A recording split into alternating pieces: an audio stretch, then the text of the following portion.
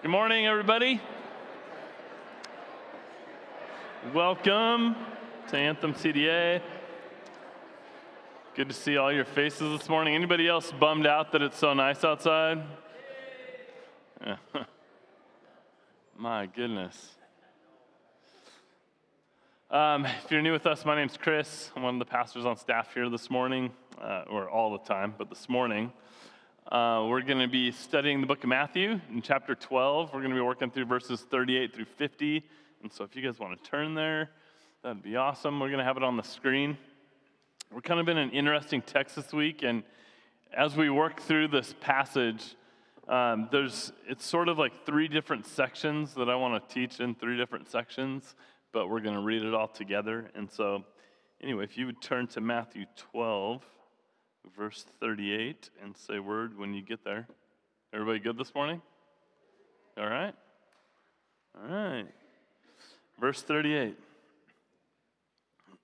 says, Then some of the scribes and Pharisees answered him, saying, Teacher, we wish to see a sign from you. But he answered them, An evil and adulterous generation seeks for a sign, but no sign will be given it except the sign of the prophet Jonah. For just as Jonah was 3 days and 3 nights in the belly of the great fish, so will the Son of Man be 3 days and 3 nights in the heart of the earth.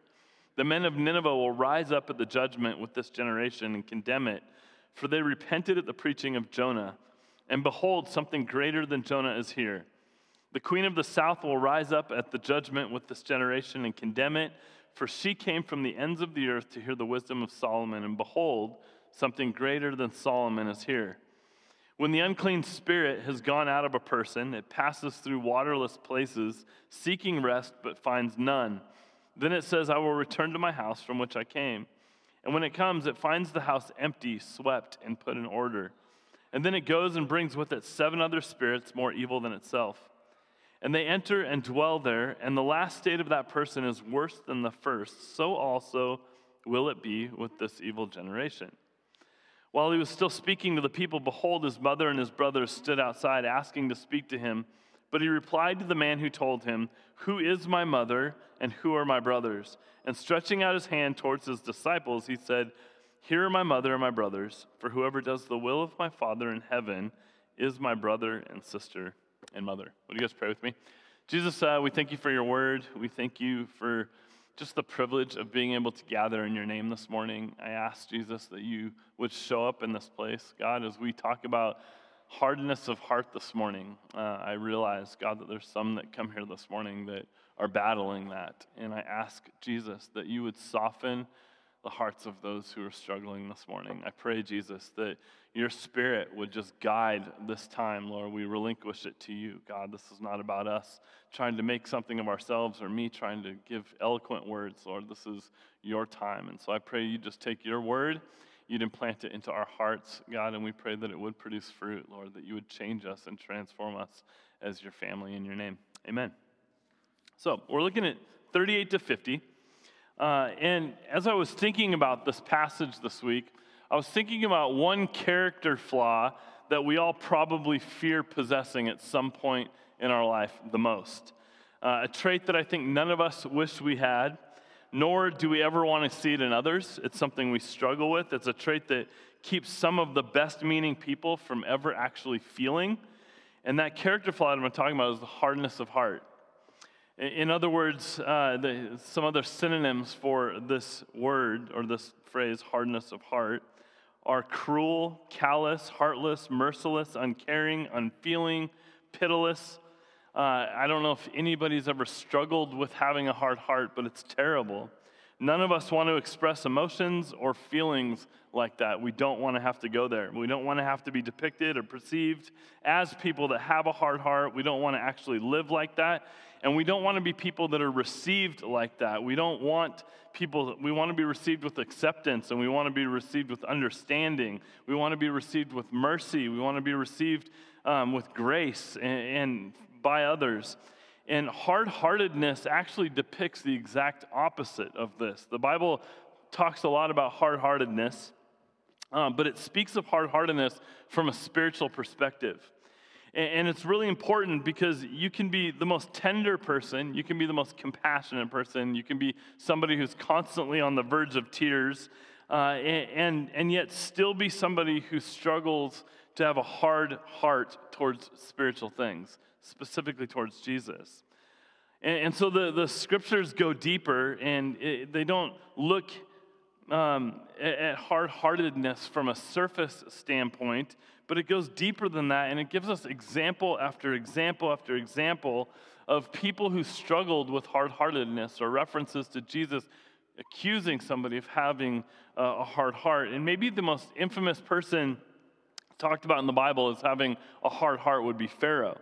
The book of Exodus talks about Pharaoh's hard-heartedness multiple times. And we also know that Pharaoh's not alone in that sense. The disciples of Jesus are talked about at times as displaying hard hearts. There's a passage in Mark chapter 8 where Jesus warns his disciples about something called the yeast of the Pharisees, is what he refers to, and this yeast being sin, this connection to sin. And so Jesus warns them about the yeast of the Pharisees to his disciples. And the disciples sort of look at Jesus like, like, what is this guy talking about? They sort of begin to ask one another if Jesus is getting on them because they didn't have any bread. Like, what's Jesus referencing? And then Jesus says back to them, why are you discussing the fact that you have no bread? Do you not yet perceive and understand? Are your hearts hardened, is what he said. Having eyes, do you not see? And having ears, do you not hear? And do you not remember? And there's the references to the Pharisees and their hardness of heart. We continue to see this pattern showing up again and again, where Jesus is addressing the hard hearts of the Pharisees. One example of this is an event that we saw a few weeks ago when we were looking in the book of Matthew. But Mark explains it with a little bit different insight. And it's the story of Jesus healing the man with the withered hand that we talked about a few weeks ago. And if you remember that story, Jesus asked the Pharisees, is it okay, is it lawful to heal on the Sabbath? And they refused to answer, and this is how Mark writes it. And he looked around at them with anger, grieved at the hardness of their heart, and said to the man, stretch out your hand, and he stretched it out, and his hand was restored. And so here's the question that's sort of going to set the stage for the rest of the time this morning. How do we know whether or not we have a hardened heart? Because we can talk about a hardened heart all we want, but how do we identify, how do we know if we actually have it?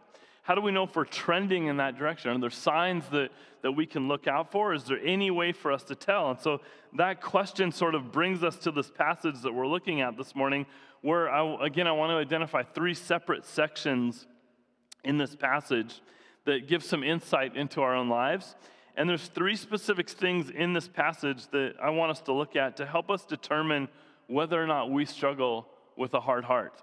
So here's the three things. We know we are hard-hearted when, one, we demand validity, specifically when it comes to the claims of Jesus. Two, when we're dedicated to morality, when our life is just driven to trying to constantly do the right thing. And then three, when we're devoted to our family, when, I'll talk about this later, but when family becomes the idol, when family becomes the God, we use these things to sort of mask our hard-heartedness. So some of you might hear these three things this morning and even think like demanding the validity of something doesn't always evidence the hardness of a heart. But my challenge to you is that it actually can, especially in this specific instance that Jesus is addressing, when we can actually use this to mask sort of our predetermined unwillingness to land somewhere. Like, what did Jesus know about the hearts of the Pharisees as they begin to ask him for a sign? What Jesus knew was where they were really going and where their hearts were really at. Were they really looking for a sign where even if he was to give them a sign, would it have transformed their hearts? Like, they had already seen sign after sign after sign up to this point. And so sometimes we can use these things in our life to sort of mask the fact that we have a hard heart so that we don't actually have to deal with the heart state. Again, it's the same with our dedication to morality, because we have the potential of trying to be so moral that it actually leaves no room for a Savior. And then again, with our loyalty to our family, when it becomes an excuse not to be connected to the family of God, and we actually isolate and we make our families the idol, our families the God, because we don't actually want to deal with what's actually going on deep within our own hearts. And so I want to take each session one by one. And so we'll start with the first one here, Matthew 12:38, this demand for validity. It says, then some of the scribes, and the scribes were the legal experts, the legal experts of the law of God. And he says, then some of the scribes and the Pharisees, these religious experts, answered him saying, teacher, we wish to see a sign from you. So I want to stop there because at surface level, I think you read this, and this ask from the scribes and the Pharisees to see a sign does not sound unreasonable at first glance. Like, of course you'd ask for a sign. Like, they want to validate whether or not Jesus is who he says he is. In fact, this is one of the things that we've talked about through the course of this series in Matthew, is how important the signs with regards to Jesus' ministry were. Like, the signs actually bore witness to Jesus. The signs brought validity to what Jesus taught and to what Jesus claimed. The signs signified that what Jesus was saying was actually true. He backed it up with these signs. And so from that perspective, it seems reasonable for them to ask this question.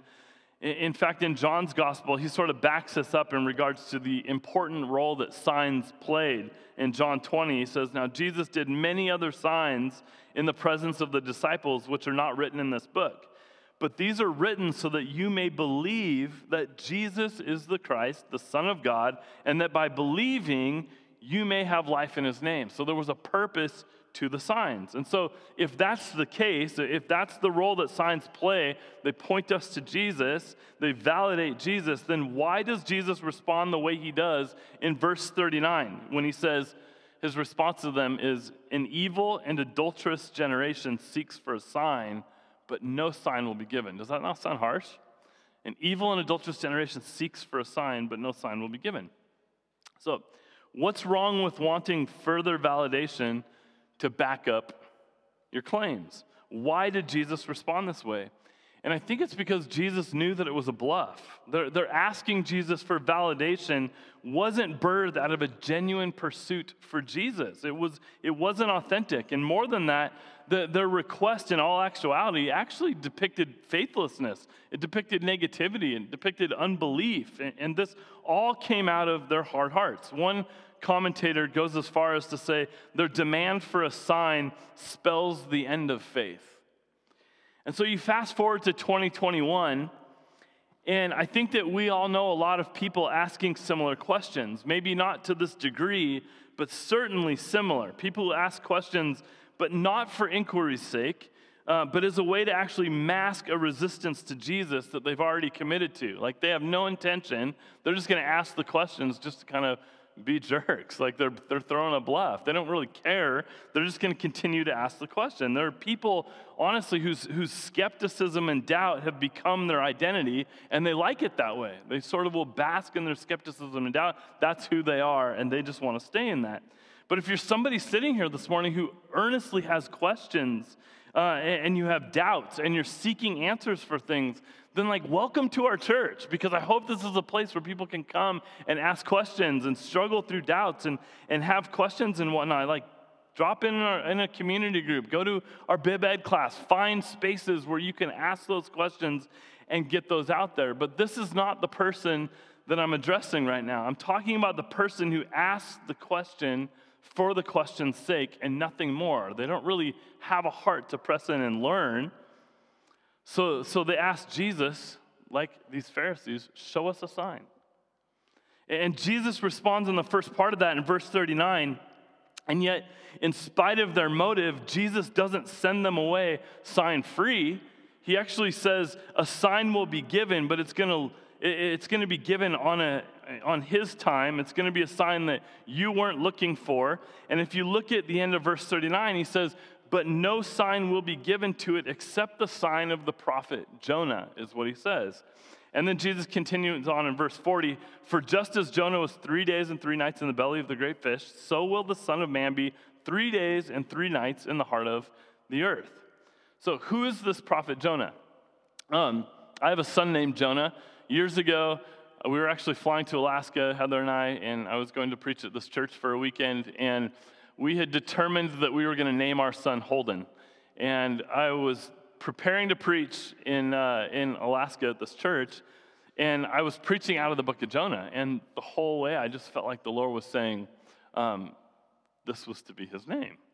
And I told Heather, I think we're supposed to name him Jonah. And she's like, oh, no. That was the disobedient prophet, But there's this really amazing redemptive side of Jonah. And on top of that, like Jonah's name actually means dove. It means peace. And there's something really sweet about that.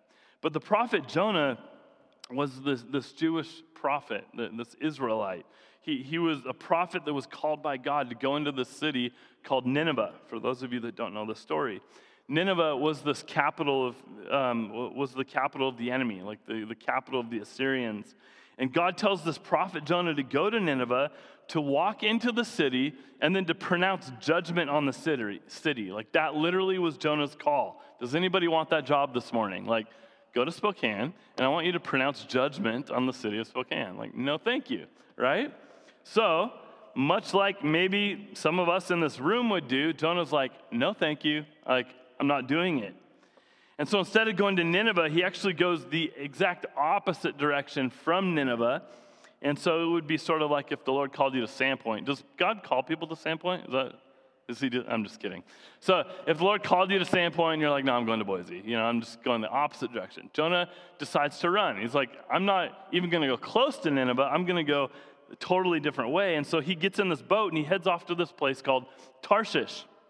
And while he's on this boat going to Tarshish, God brings this gnarly storm that crashes over the boat, freaks the crew out. The crew on the ship don't know what to do about it. And Jonah's in the bottom of the ship, and he's sitting there sleeping. And when they go looking for him, they finally find him, and he tells them that he's actually his prophet, and he's been running from God. God told him to go deliver this message, and he's deliberately chosen not to do it. And so the crew doesn't want to die, and they think the bad luck that's being caused by the storm is a result of this prophet that's being disobedient, that we're housing in our ship. And so we need to get this guy off the boat. And so they boot him off the boat. They throw him into the water. And no longer does Jonah get into the water. This fish swallows him up, and he's in the belly of this fish 3 days and 3 nights, and he gets puked up onto land. And he sort of gets a second chance. And then Jonah leaves with this second chance. He goes to Nineveh. He gives one of the worst and shortest messages ever given in all of Scripture, I think. And radically, like, God shows up. And there's repentance. These people turn. And this is Jonah. And so what does this have to do with Jesus? Why does Jesus reference this story? Well, the reality is that the story of Jonah pointed ahead to Jesus. There's so many amazing parallels when you read through the book of Jonah and see how it's a foreshadowing of Christ. So Jonah served as this foreshadowing of Jesus. In other words, the experience that Jonah went through serves as this type for what Jesus himself would actually experience, what he would go through. And so as Jonah was in the belly of the great fish for 3 days and 3 nights, and he was spit out, so the Son of Man, Jesus, would die, be buried. He would rise again 3 days later. And so this passage in verse 40 was this prediction of the death and the burial and the resurrection of Jesus. And so remember what they asked for. They said, we want a sign. And Jesus says, I'm not going to give you a sign, except the sign of Jonah, except the one I've already given you, is what he's saying. In other words, I'm going to give you the sign of my death, the sign of my burial, and my resurrection. That's the sign that he promised to give them, and he had already given that to them. But why this sign specifically? Why does Jesus point to the sign of Jonah? And I want to give a handful of reasons for this. One, because it was his greatest sign. Like, his death and burial and resurrection were the greatest sign that Jesus could have pointed to. It was the best miracle he could have provided. Two, it fully established Jesus' claims. Like, all other claims pointed to this, his death and his burial and his resurrection, new life that would come through the Messiah, through Jesus. And so the people that Jesus is speaking to here were the crew that threw Jesus into the storm to calm it down. And it was a sign that they ultimately didn't believe in. In fact, they attempted to cover it up. And you can read about that in the end of Matthew 28. It was a sign that only further revealed their guilt and the hardness of their hearts. And the greatest of all signs was rejected, Jesus, which actually revealed what it was actually going on deep down inside of their hearts. And then lastly, it was a sign of judgment. It goes on to say in verse 41, the men of Nineveh will rise up at the judgment with this generation and condemn it. For they repented at the preaching of Jonah, and behold, something greater than Jonah is here. The queen of the south will rise up at the judgment with this generation and condemn it. For she came from the ends of the earth to hear the wisdom of Solomon, and behold, something greater than Solomon is here. And I want you to hold on to that statement for a second. Something greater than Jonah is here. Something greater than Solomon is here. So if you look at these sections one by one, verse 41, Jesus says that the men of Nineveh will judge that generation, the generation of Jesus, because the Ninevites repented in spite of the little that God gave them in comparison to the great amount that Jesus gave to his generation, whose hearts remained hardened. Like Jesus is among them and their hearts are hardened. I mean, just consider the differences between Jonah and the Ninevites and Jesus and the generation that Jesus is referencing.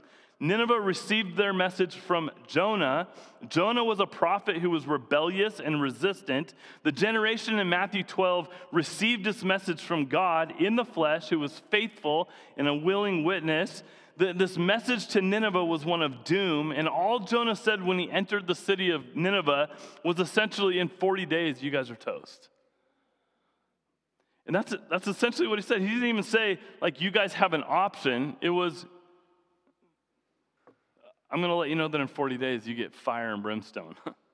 And then he leaves, and that's all he does. And Jesus, in stark contrast to this, he presents this message of grace and mercy.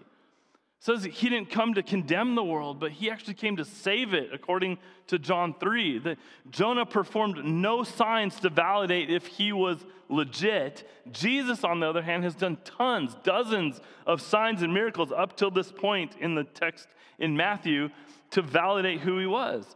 And in fact, the word says that the world couldn't contain the number of signs and miracles that Jesus did. Like no book can contain it. Jonah preached to a people that were totally unfamiliar with the scriptures.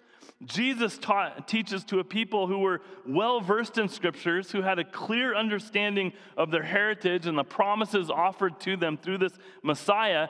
Yet Nineveh is the one who repents, while the generation that Jesus is speaking to is rejecting him, and not only rejecting Jesus, but rejecting Jesus' message. A commentator writes this: less enlightened people obeyed less enlightened preaching, but more enlightened people refused to obey the light of the world. But the Ninevites wouldn't be the only ones who would condemn Jesus' generation. Jesus goes on to talk about this queen of the south that will rise up at the judgment with this generation, and that this queen of the south will rise up and condemn it, for she came from the ends of the earth to hear the wisdom of Solomon, and behold, something greater than Solomon is here. You have to understand the conversation that Jesus is having with them, because they understand what Jesus is saying, the references he's making, but can't quite put the pieces together. So who is this queen of the south that he's referring to? It's this queen of Sheba. She's talked about in 1 Kings 10 and in 2 Samuel 9. She was this queen from the country of the Sabaeans located in Lower Arabia. In relationship to Jerusalem, she's like 1,200 miles south from Jerusalem. And the question is, why is Jesus referencing her? Because like the Ninevites, she responded in spite of the little that she had heard. So she was extremely wealthy, and the reason for this was because she lived in a country that sat on this Mediterranean Indian trade route. She had a lot. But because she was on this trade route, she actually had the opportunity to hear about this king named Solomon, who had this divine wisdom that people could tap into. And even though she was 1,200 miles away and didn't have an invitation to go meet this man, she packs up everything. She brings gold and spices and gifts, makes this trek 1,200 miles so that she could have an opportunity to talk to Solomon. And what a contrast. What a contrast to the generation that Jesus is referring to, who didn't have to make a long trip to hear the wisdom of God because God stood right before them. To quote Eugene Peterson, he says, because the very wisdom of God moved into the neighborhood. And this queen had only heard reports about Solomon, while Jesus' generation had literally seen and heard Jesus themselves. She had no invitation to come, but she came. And she rejoiced in being able to hear Solomon's wisdom, and she praised the Lord on his behalf. Jesus' generation had been invited and pleaded with to come, but they refused, and then they blasphemed the Holy Spirit. She comes bearing gifts for Solomon, but in stark contrast, not only gave nothing to Jesus, but they conspire to kill him. Like, what a contrast. And so this is why Jesus says the queen of the south will stand in judgment against them, because she did all she could to hear Solomon, while they refused Jesus, who's greater than Solomon in every way. Something greater than Solomon is here. Something greater than Jonah is here. Jesus is right here with us. And I love the greater than language that's woven all throughout the New Testament, that Jesus makes claims that he's greater than the temple, that he's greater than Jonah, he's greater than Solomon. In other words, he's a greater priest. Jesus is a greater king. He's a greater prophet. That's the Jesus that we serve. Second thing is that there's a dedication to morality that can sometimes do the same thing as us demanding validity. So if you read verse 43 through 45, he says this: when the unclean spirit, this is just a weird section, when the unclean spirit has gone out of a person, it passes through the waterless places seeking rest, but it finds none. Then it says, I will return to my house from which I came, and listen to this, and when it comes, it finds the house empty, swept, and put in order. And then it goes and it brings with it 7 other spirits more evil than itself, and they enter and they dwell there. And the last state of that person is worse than the first. So also will it be for this evil generation. This is harsh verbiage that Jesus is reading. You sort of read this section and you're like, where's the connection? Why didn't Jesus just stop at this reference to the Queen of Sheba? But one thing I wanted to know is that you can't use this text to kind of create your own demonology. We also can't use this as a text to sort of read as a description of what takes place in a person who has a demon cast out and there's nothing left to replace it, and people try to do all kinds of gymnastics with this text. But this passage was meant to serve as sort of a parable, sort of an allegory of what's taking place in the people of Jesus' day, specifically these religious leaders and those who follow their lead.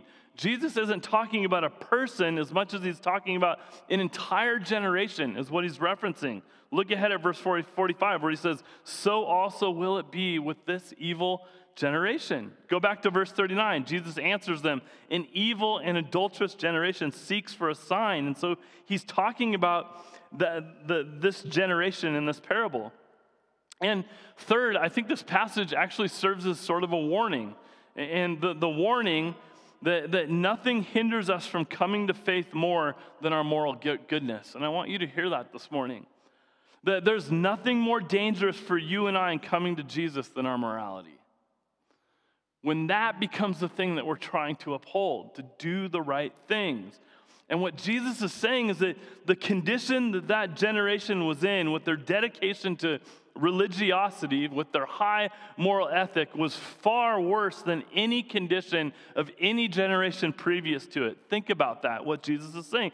Think about their history and the things that they had gone through. And this is what stands out about this allegory that Jesus uses, is that even though everything looked in order, even though everything had been swept clean, as he references, even though as people looked at them, everything looked great, and in spite of all of that, what? They were in bad shape. And they were far more susceptible to these blinding tactics of the enemy than they thought. And why? Because their dedication was keeping them from actually coming to the Savior. Like, why do you need a Savior when you've already saved yourself? What's the purpose in Jesus when you can do all the right things to make your way through it? Why do you need him? Another commentator said, dedication to keeping the outside clean is more useful to the demonic realm than brash immorality. So who's more prone to coming to the Father, the prodigal son or the older son? The commentator goes on to say, a religious, self-righteous, outwardly reformed person is subject to Satan in a way that a guilt-ridden, immoral person is not, because his very morality blinds him from the basic sinful condition and need. To hold to a morality, even according to biblical standards of behavior, but not salvation through Jesus, promotes a religion that drives people further from God than they were before they were formed. So think about that in light of our culture nowadays. How often do you hear people say things like, I don't need God, I'm a good person? It's sort of the mantra of our world. And the fact of the matter is that maybe you're a good person. Maybe you're like better than most. Maybe you're highly moral. Maybe you have a strong ethic. Maybe your house is in order, at least looks great. But what you failed to realize is that your house might look good, but it's actually empty. And this is what Jesus is referencing. And so it's susceptible to the work of the enemy who seeks to keep you from coming into relationship with the one who offers you salvation. So Anthem, one, we talked about this demand for validation and how that displays our hardness of heart. Talked about the fact that we can sometimes use our morality to display, our morality sometimes displays our hardness of heart and masks that. And then the third one, and this is where I'll spend a little bit more time this morning, is our devotion to family. Because I think that it's interesting that Jesus ends this passage. I mean, there's a drastic contrast from verse 50 into the next section. It's like totally shifting gears. And Jesus ends on this section on family. He says, while he was still speaking to the people, he says, behold, his mother and his brothers stood outside asking to speak to him. But he replied to the man who told him, who is my mother and who are my brothers? And stretching out his hand toward his disciples, he said, here are my mother and my brothers, for whoever does the will of my Father in heaven is my brother and my sister and my mother. So to clarify up front, like Jesus isn't asking you to renounce your actual family. Cool? You guys get that? He's not asking you to literally leave your family behind because now you've got new spiritual family, and so to heck with the rest of your family. It's not what he's asking. But Jesus is actually stating that following him is actually greater. He takes priority. His kingdom takes priority, and so much so that those who follow Jesus are counted as his brothers, sisters, his mother. Like, you are literally the family of God. Is that not an amazing thing?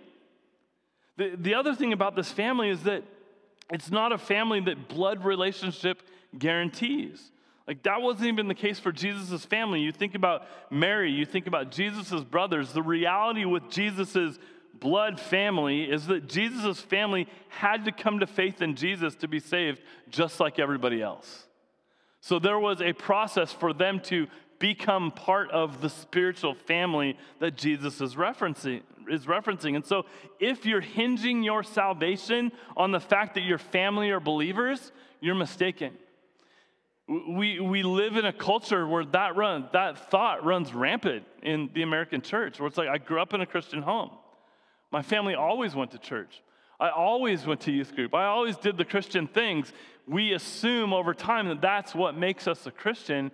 And this, Jesus is making a fairly stark contrast, like distinguishing this. They're like, who are his family? Those who do the will of the Father are his family. You're not born into that. That's something you choose to follow. And so as it relates to this third aspect of hard-heartedness, how can a devotion to our earthly family be a sign of our hard-heartedness? And I really believe that there are those in the church who've made it their sole priority to just invest in their earthly families. Like, the earthly family becomes the priority. They devote their time, their energy, their resources just to the family. And along the way, they've essentially ignored, they've totally excluded the greater family that they've been bought to be a part of. And in some cases, I really think that this devotion is actually masking a hardness of heart towards God and his people. In our culture, it's really easy to do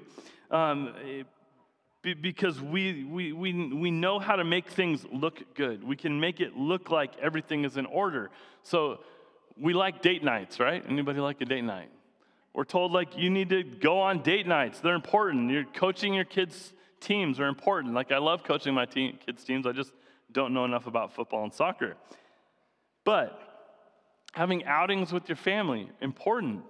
Being involved in your kids' school, it's important. And so I want you guys to hear me this morning when I say, like, these things are important, that you're involved in your family. I like all of these things.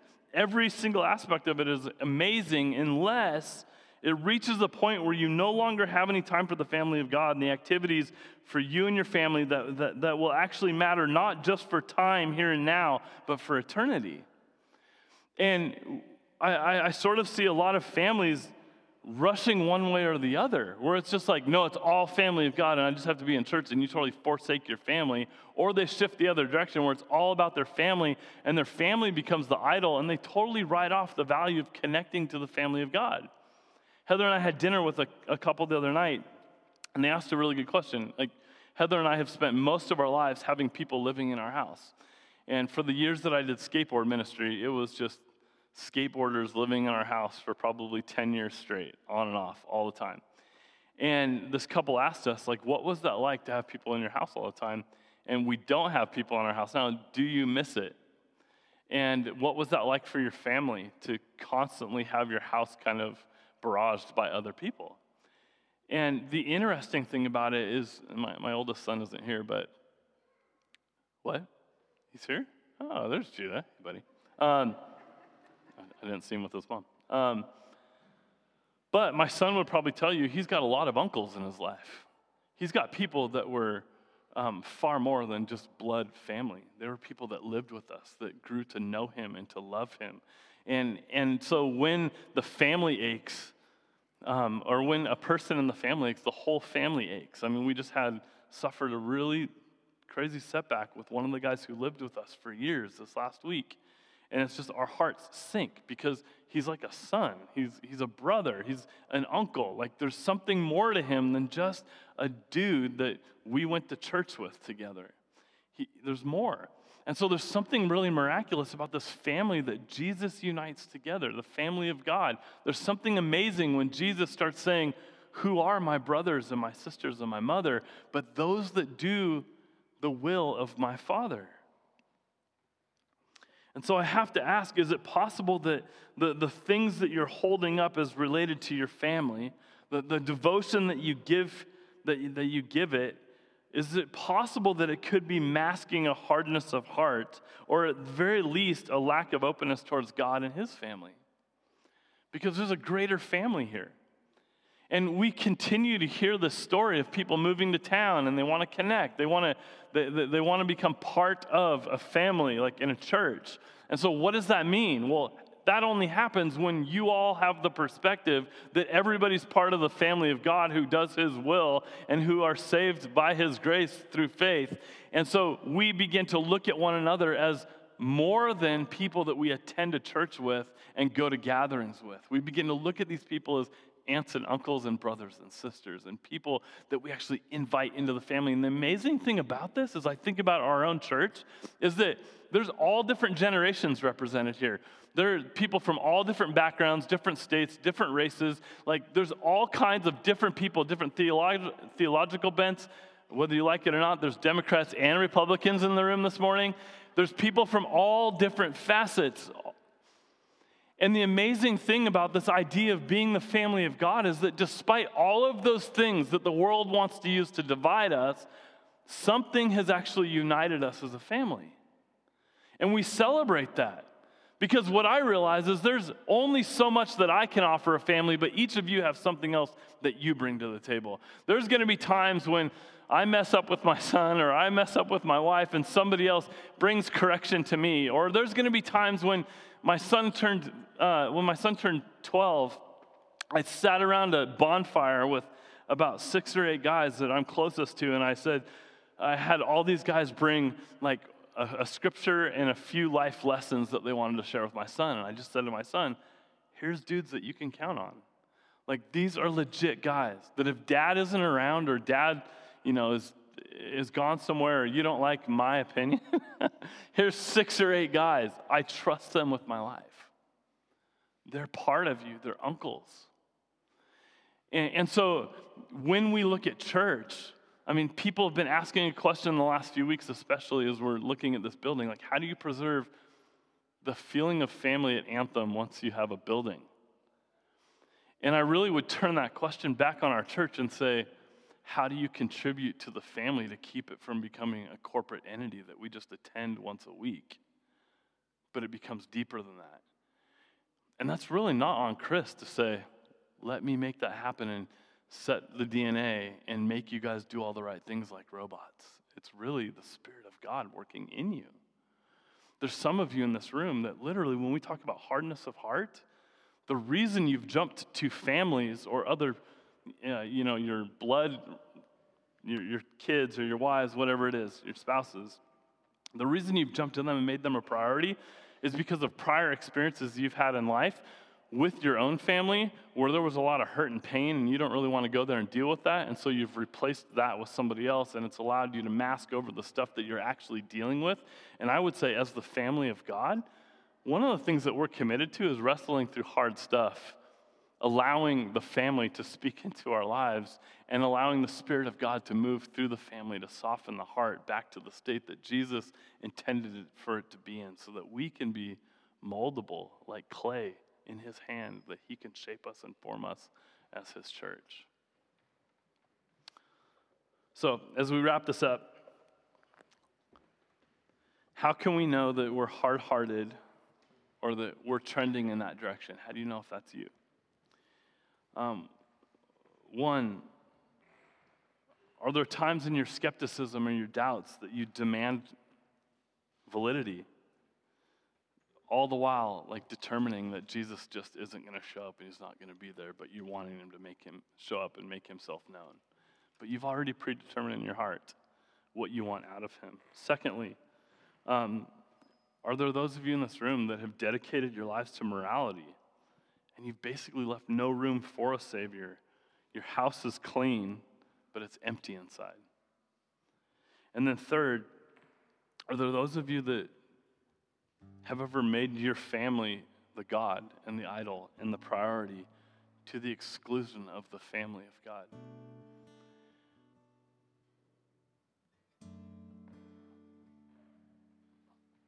It's interesting as Jesus pushes back with the Pharisees, because what Jesus does is in real eloquence and Jesus-esque ways, he asks questions and brings up parables that reveal the real heart of the matter. And what's interesting is that they're so blinded and their hearts are so hard that they can't even understand the logic that he's working through. We sit here 2,000 years on the other side of this. You've got the whole book before you. You know how it began and you know how it ends. For some of you, you're asking God for these signs, and maybe God's just simply saying to you, I've given you all that I need to. Like my life, my death, my resurrection, like, is that enough for you? Or will you spend the rest of your life waiting for validation? So I don't know where you guys are at, but kind of the thought I had coming in this morning was that there's probably people here who predetermined before they came here this morning that they weren't going to listen and weren't going to get anything out of this, and that Jesus has already predetermined for them how sucky their life is going to be, and so I'm not even going to give them a chance. And my simple question for you this morning is, like, if you won't give him a chance, how can he show up and make himself known and real in your life? If your heart's so guarded and so hardened because you've predetermined what he will and won't do, so there's no room for the miracle to happen. Let me pray for you. Would you stand with me?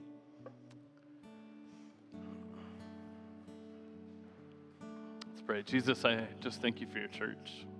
Lord, as I talk about the family of God, I just feel blessed to be surrounded by such amazing people that I personally get to witness the transformative work of Jesus in their lives.